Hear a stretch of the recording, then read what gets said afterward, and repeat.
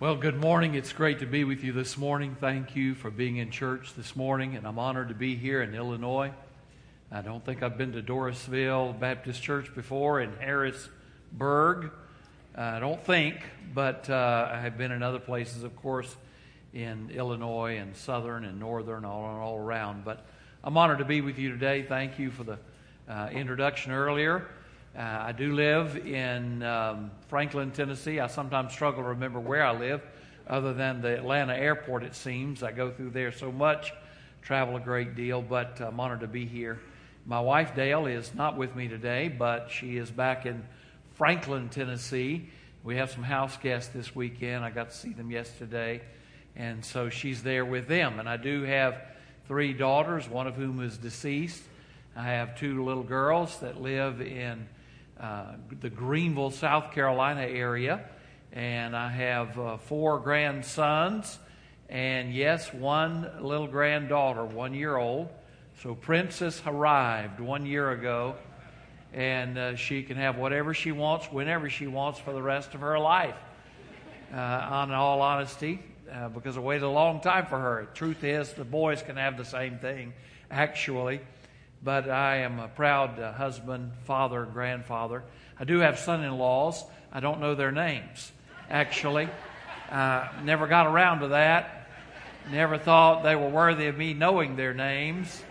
So I just point at them and say, boy, or gooberhead if I'm not happy, or what's his name? Would you come over here? I'm that way about son-in-laws.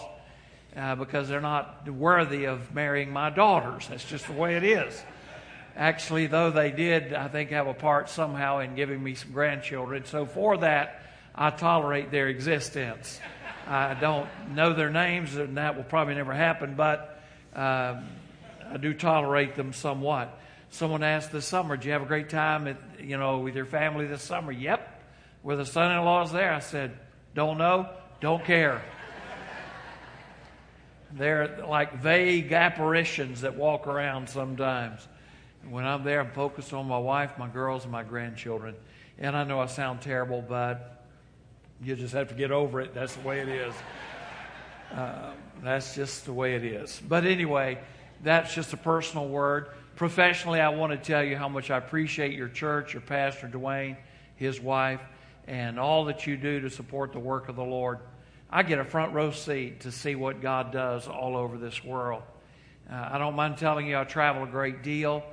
This past week, for example, I'm not sure exactly everywhere I was, but I do know on Tuesday I went morning, noon, and night through every major disaster relief area in Houston, Texas, to see what is happening there, to try to keep people focused. I saw an announcement in your bulletin about disaster relief. Please know that I went to one particular area, looked like a nuclear bomb had gone off. It was just utter devastation. And I looked out and I saw a disaster relief unit from Michigan. And I saw another disaster relief unit from Utah, Idaho Baptist Convention. So from all over the nation, people are pouring in to give assistance. 80% of the homes flooded there had no flood insurance, so those people are struggling. And we have seen many, many instances where our disaster relief people show up at someone's house and they say, we thought God had forgotten us. Because you see, the bills keep coming, the house payments keep coming, even though their house may be inhabitable. And so praise God that Southern Baptists are the first on the scene. And you need to know we will be there long after everybody else and the TV cameras have gone. We will be there helping rebuild lives of people. We don't ask what their faith is when we go in to help them. We help them in Jesus' name, no matter what color, no matter what status of life, no matter what faith they might be. But we're going to tell them about Christ when we're there and share the good news of Christ. We never make one person, never does a person have to accept the Lord to receive aid. But we're now feeding thousands. Pray for our work in Florida. Pray particularly for the work in Puerto Rico and in the Virgin Islands. We have massive units headed there now. We were not able to get in there. The government would not allow us in until Thursday of this past week. but they've now given a green light, and we're taking massive help to Puerto Rico and the Virgin Islands. So pray for them, and know that your part of being a part of Southern Baptist Churches goes to help support that work. We had our head of our North American Mission Board was in the White House a couple of weeks ago, and there with Salvation Army and Red Cross, the three largest disaster relief organizations on this continent are those three, and we are one of those. And so praise God for that, and just know that work. And he got a lot of questions because he said 100% of your gifts go to disaster relief. People said, well, that's not possible. Well, yes, it is possible. When you give to disaster relief, 100% goes to disaster relief. Well, what about administrative costs? Well, those are paid for by the cooperative program that we give to every week, that comes through our building and goes out to the mission field. But the administrative costs are taken care of by our churches. And when people give, 100% goes straight to disaster relief, helping men, women, boys, and girls with the gospel and with the good news and with a cup of cold water in Jesus' name. I get a front row seat to see those good things. And I just wanted to tell you, God is at work all around the world. At our home, I told you we had house guests there, a young lady and her boyfriend. So I was kind of checking him out, to tell you the truth, because she's kind of like a daughter to me, so I'm looking at him, just playing. But she is from Germany. She lives and does a ministry in Columbus, Ohio now, but she is from Germany. She's a part of a group there called Russian Germans. There's about 5 to 6 million of this subgroup, of this people group in Germany called Russian Germans. It's too long to tell you the story, but they're a unique group of people, and they're very strong in the Lord. In fact, they have a seminary there that we help support. And I got to teach there last year. God is at work in Germany. Now, you've heard that Europe is over with. It's gone spiritually, that it's a wasteland as far as Christianity. Well, last year I taught at this seminary, and in May of last year, I also went to a preaching conference in German, Predige Conference. And as I preached there were almost 1,300 people in this one church house. Oh, by the way, among the Russian German churches, there are over 8 churches that run over 1,000. But in this preaching conference, which was from all preachers from all over Europe, even into a little bit to Asia, in the Stan countries, Uzbekistan and Kazakhstan, etc. In that preaching conference, almost 1,300 people were there. Oh, by the way, 75% were under 30 years of age. God has got something going on in Europe. He's not done with Europe. He's raising up a group of young preachers who want to win Europe to Christ.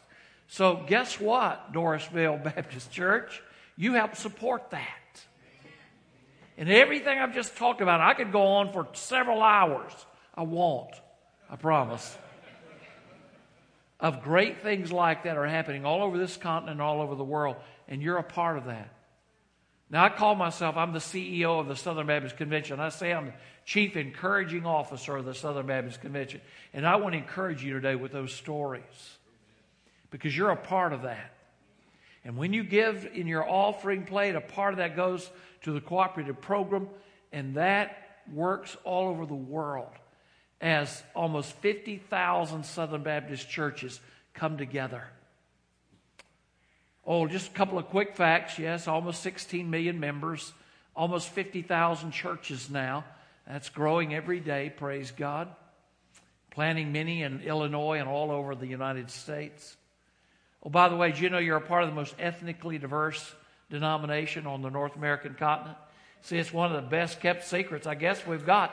1 out of every 5 Southern Baptist churches is self-identifies as ethnic. We have our 3,000, right now, almost 3,400 predominantly African-American churches that identify as African-American. We've got over 2,000 Hispanic. We've got 2,000 that are just Chinese or Korean, and then 33 other major ethnic groups. Native American, island churches, Russian-speaking churches, deaf churches, Messianic congregations, Arab congregations. Last year in Phoenix, where the convention was, by the way, our Messianic congregation, our Messianic fellowship, joined with the Arab Baptist Fellowship, how about that, and had a joint service together and served and had the Lord's Supper together. The Arabs and the Israelis joining together for the cause of Christ. How about that? I thought that was pretty cool. Well, anyway, I just wanted to speak those words, both personal and professional, to you today to tell you of some things that are happening. Yes, I live in Tennessee, and I do have a slightly different accent that's already been pointed out to me, but I will exaggerate it for you if you wish, so that you can really have something to go home and talk about. That preacher up there that talked like he was from way down yonder. I can do that if you wish, but that's not normally the way I talk. Though I have lived in places that talk like that, I'm going to tell you. I grew up in North Carolina, which is not deep south, but far enough. And but I've lived all over the nation. And anyway, I want to begin today with a story that's taken from American history. It's a great story. It speaks to me. It is spoken of about a time called the Great Depression. Now, there are very few of you that lived in that time, but you've heard about it. A time during the 1930s of terrible economic downturn in this nation. In fact, the majority of people were struggling in that time. Unemployment was at record levels. The stock market crashed. People were hungry. It was awful. It was particularly difficult in the major northern cities where people couldn't or didn't grow food for themselves. New York City was particularly hard hit. So the story takes place during that time in that city.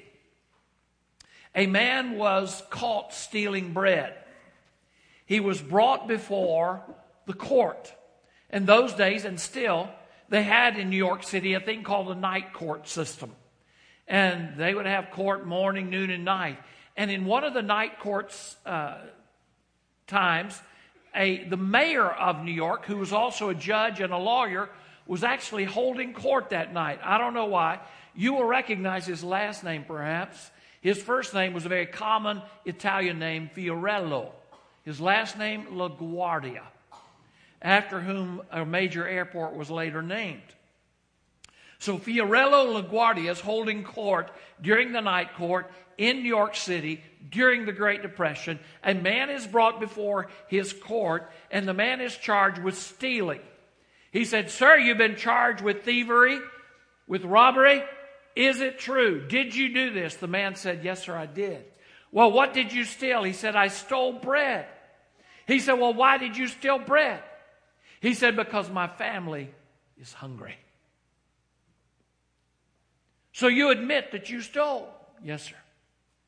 "Well, sir, it's against the law to steal in New York City, and I find you guilty. And I fine you $10. That's the fine. But listen to me." He said, "I'm not done yet. Bailiff, come up here." He got out of his pocket a $10 bill and gave it to the bailiff. He said, "I'm paying the man's fine, but I'm not done yet." He said, "I think it's a crime to live in a city where a man has to steal bread to feed his family. So I fine everybody in this courtroom 50 cents each for living in a city where a man has to steal bread to feed his family. Bailiff, collect the money and then give it all to that man." That man walked out of the court that night not knowing what in the world happened. His fine was paid, and he had $40 cash money in his pocket when he left the court that night. Well, there are some strict people who would say, well, strict justice was not done.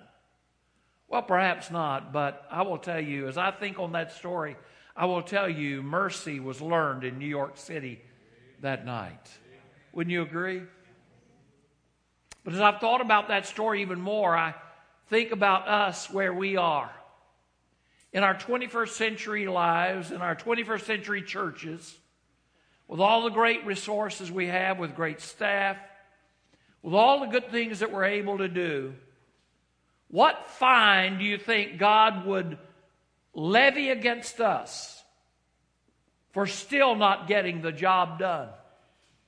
We've had hundreds of years to win the world to Christ, but we've not done it. Do you think He would say 50 cents each? No, I don't think so. I think God is going to call us to account. I think we're going to stand before the judge and say, why did you not get it done? Why is Illinois still mostly lost? Why are there children still lost in around here who still do not even know who Christ is? Oh, it's not just Illinois. We had a similar type children's program, by the way, in my last church, my last pastorate, in the public schools there. It was a wonderful program. I had a little girl come forward one day, wanted to join the church, about a 10-year-old girl. Dr. Page, I want to join the church. She said, I got saved last week at school in one of those afternoon clubs. Oh, honey, that's wonderful. She said, Dr. Page, nobody ever told me about Jesus. I didn't know that He died for me. I didn't know it. No one ever told me that. But I learned it last week in that after-school club. And I got saved, Dr. Page. And I want to join the church. I want to be baptized. Oh, honey, we can arrange that. Why is it that there's so many children out there that are not heard? Why is it so many adults never knew? We've not done what God wanted. And I think God has a word for us today. Just a few verses this morning. If you would turn with me to Revelation chapter 2. One of my favorite passages, Revelation chapter 2, just the first 5 verses.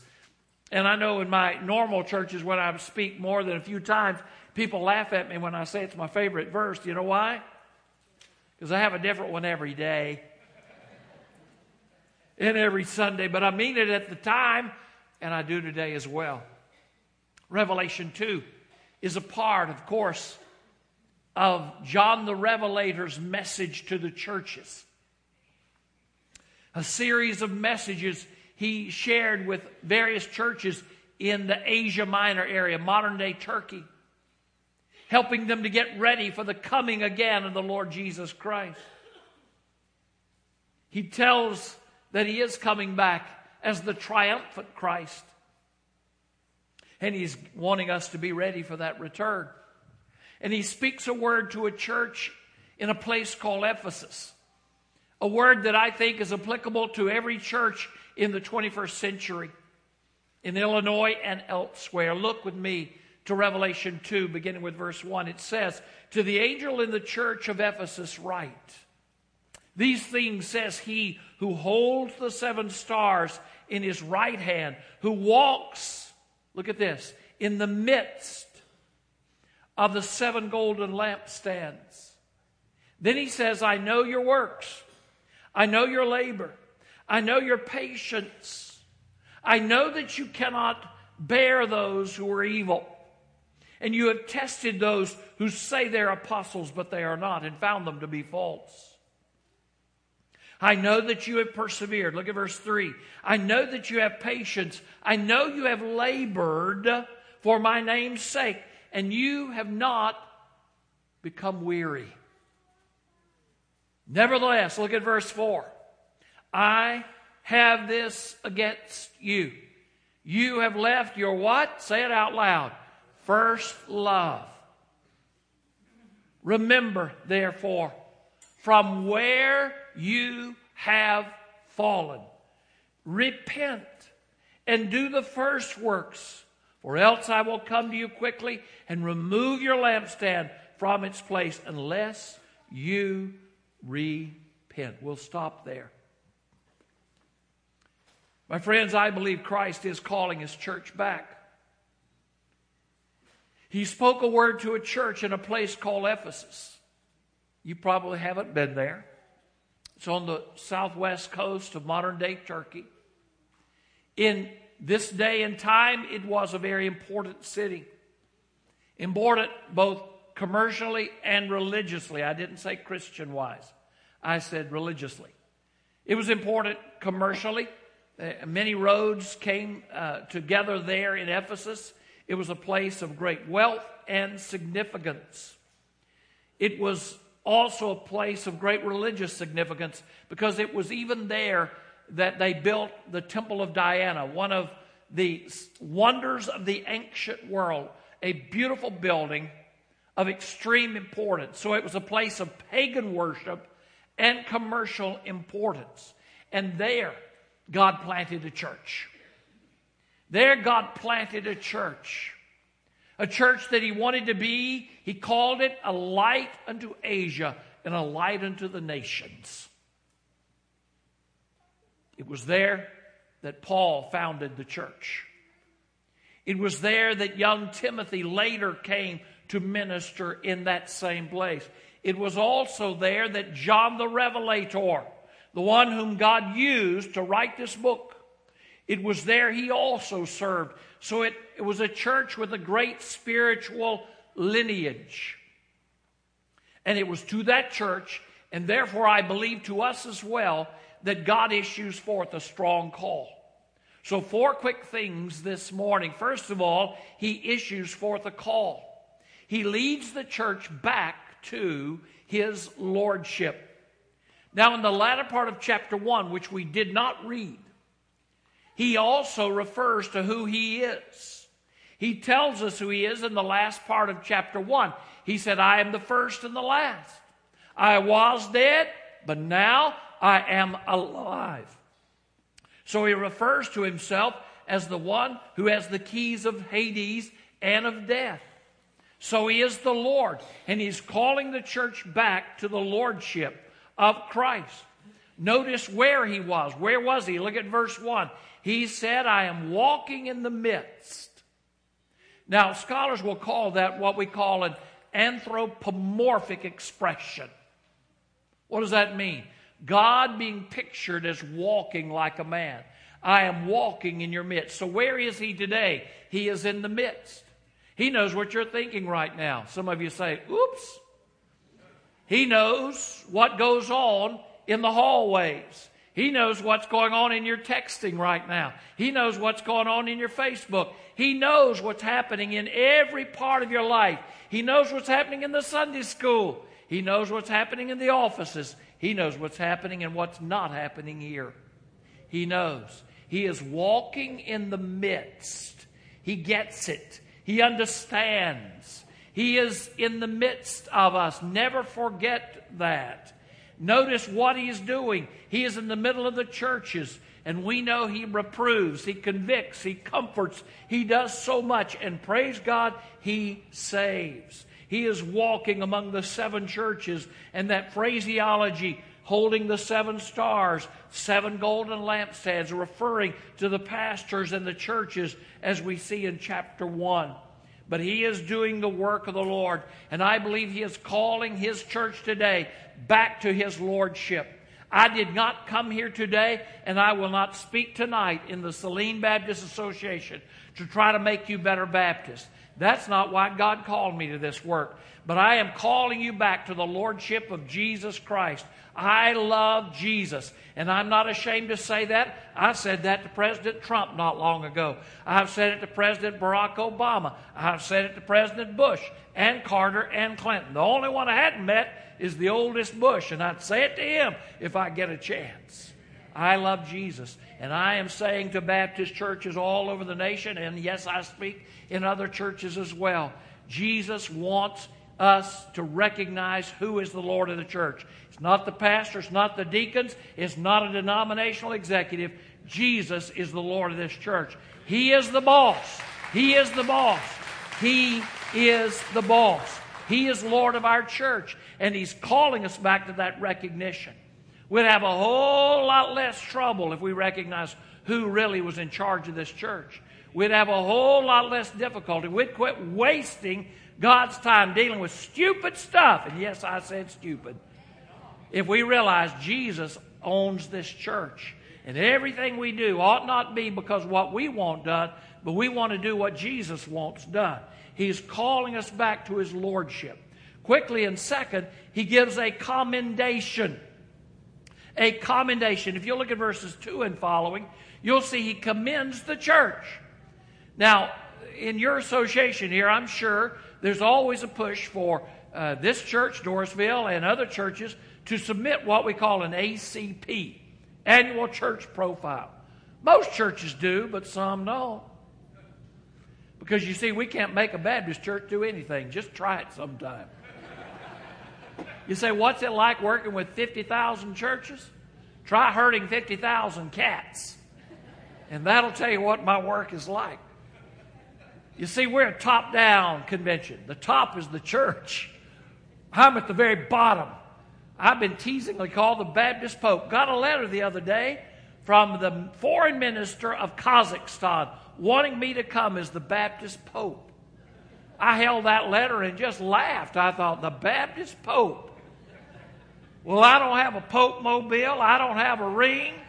I don't wear a dress. I don't do any of that stuff. Sorry, I better shut up before I get in real trouble. But let me just tell you something.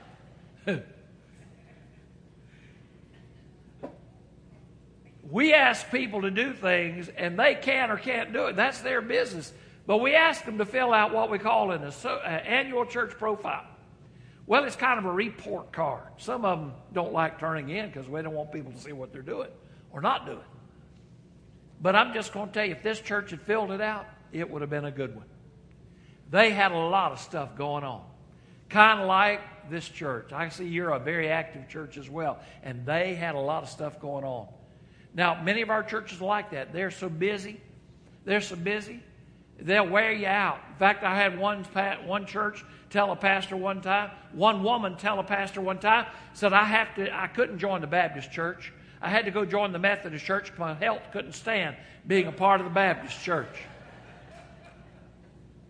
Reminds me of that little poem, Mary Had a Little Lamb. It would have been a sheep. But it joined the Baptist church and died of lack of sleep. This church had lots of stuff going on. I mean, look at it real quickly. First of all, they're commended for their labor. I know your works and your labor. Oh, by the way, you say, isn't that redundant? The two Greek words.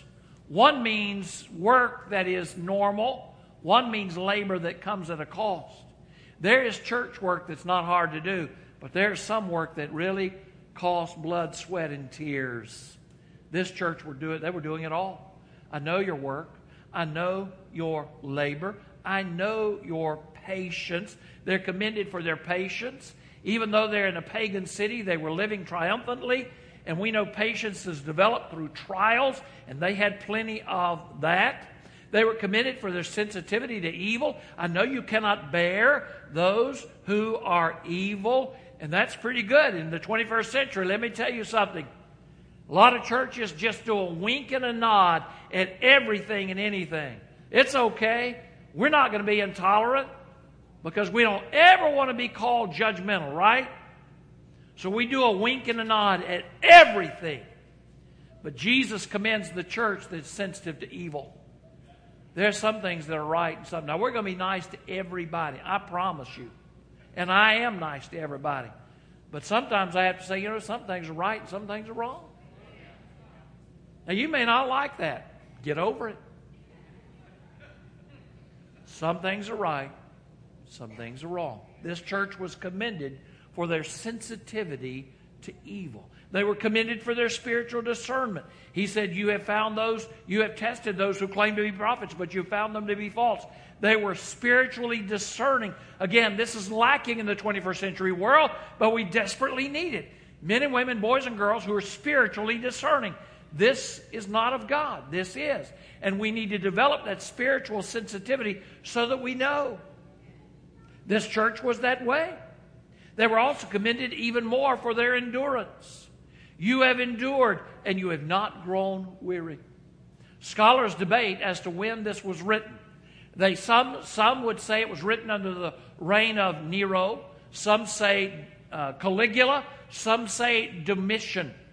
But either of the three were horribly difficult for Christians, particularly Domitian.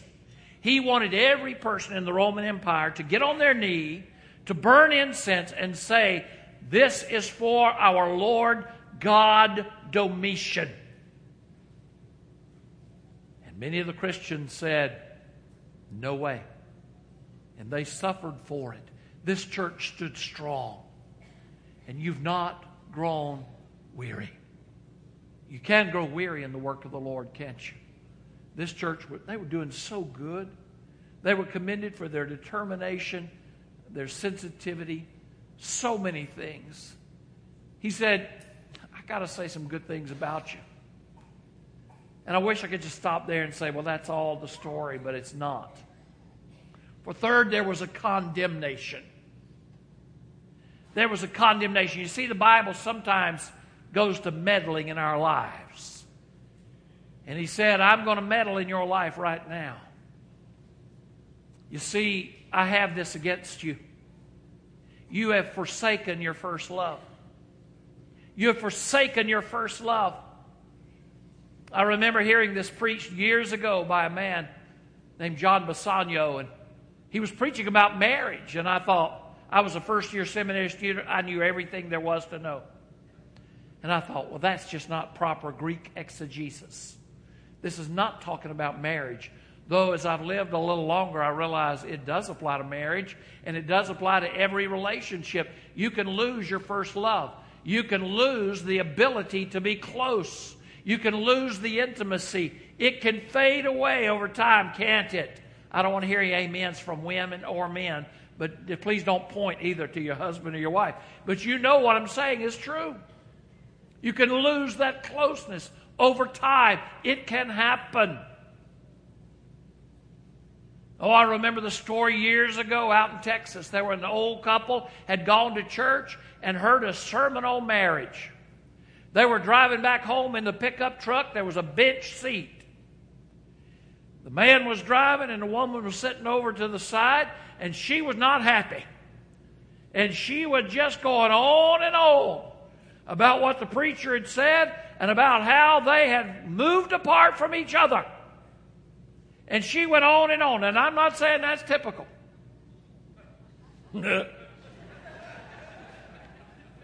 She said, look at us. Look at us.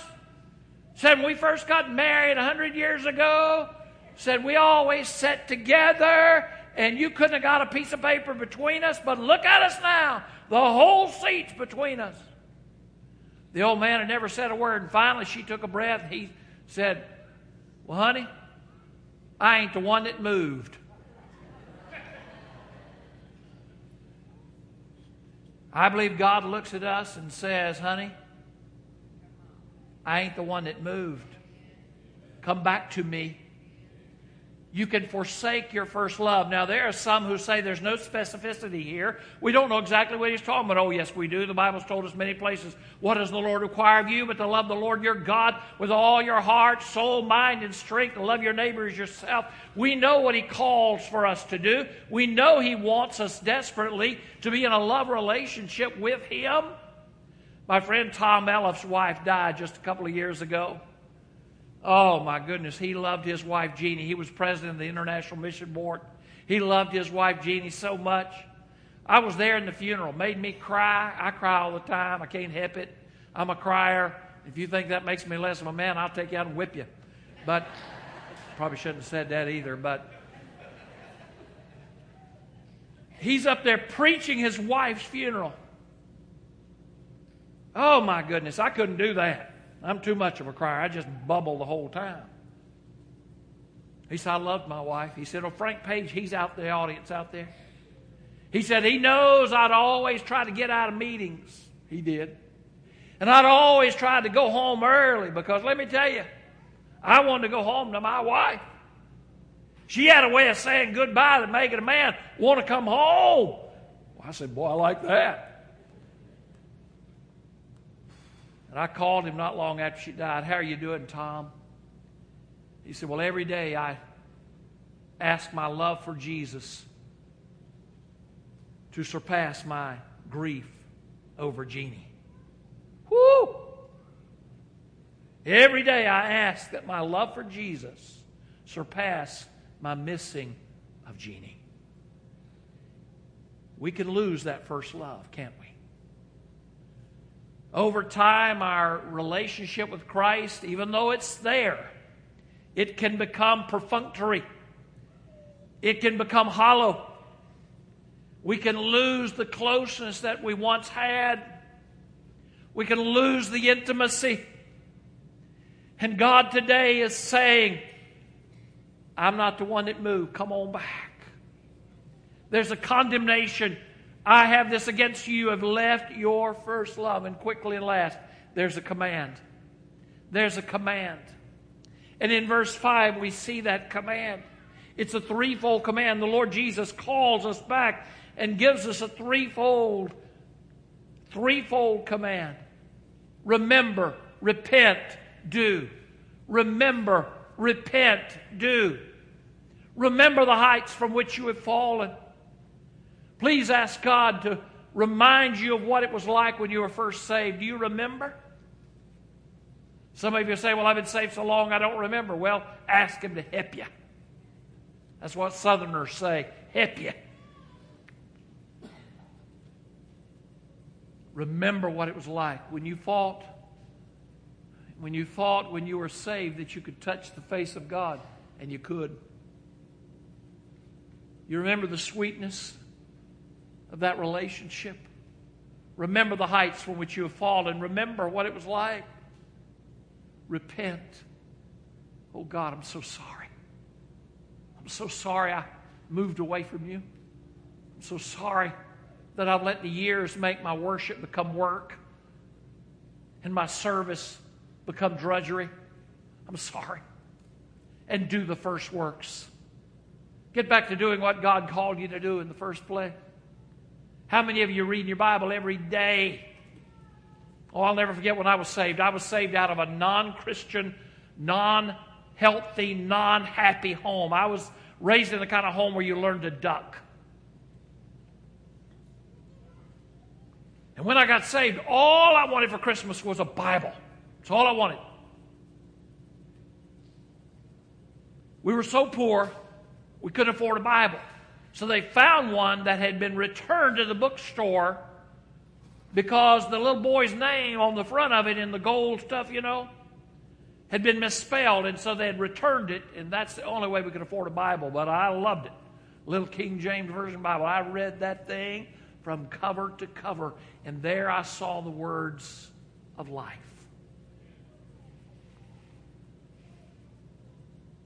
God still speaks to me through His Word every day. He did this morning. Are you doing the first works? Are you praying to God, talking to your best friend? When's the last time you had an intimate conversation with Jesus? Do the first works. To whom are you sharing the gospel, and with whom are you sharing the gospel? Well, I'll never forget, I was a pastor years ago, and we had a revival, and back when you did those things. It was actually a crusade, an area-wide crusade, and it worked. I believe it still does. And I'll never forget it, a little girl who was our organist's daughter got saved. Her name, Gina. She got saved like on Monday night. Whoa, she was excited. Tuesday night, she brings 5 of her little girlfriends. She said, Dr. Page, I got saved last night, and they're going to get saved tonight. Well, I looked at them, and they all kind of went. Problem was, one of them did not accept Christ that night. And I thought Gina was going to jump on her and beat her half to death. I said, well, honey, I don't think that's what you're supposed to do, but if it works, keep on hitting her. That was a joke. That was a joke. I don't believe in violence to get people saved. Usually. But you see what was happening with that little girl? She was just on fire for the Lord. She got saved. She wanted all her friends to know about Christ. Why did we lose that kind of enthusiasm? He issues forth a command. Remember, repent, do. Say it out loud with me. Remember, repent, do. You're not going to forget that, are you? Remember, repent, do. He wants us to love Him. He's calling us back to His Lordship. And He wants a church in Illinois on fire. On fire for the gospel of the Lord Jesus Christ. Men and women, boys and girls who remember, repent, and do. Pray with me. Father God, in Jesus' name, I thank you for this time. I pray, Lord, for this dear church, for Pastor Dwayne and all the staff. I pray for the leaders of this church that, God, this would be a church on fire, a church revived to do your work. Lord, I know that you commend, but also sometimes you condemn. And God, we don't want to lose our first love. So let us return today to the first love of the Lord Jesus. Thank you, Lord, for giving us another chance. Thank you for making your word come alive as was prayed for earlier today. Thank you that you can still do that. God, draw every man, woman, boy, and girl in this place unto you. And I ask this in Jesus' precious name. Amen. Pastor Dwayne, would you come and lead the service from this point on as you feel led? God bless you.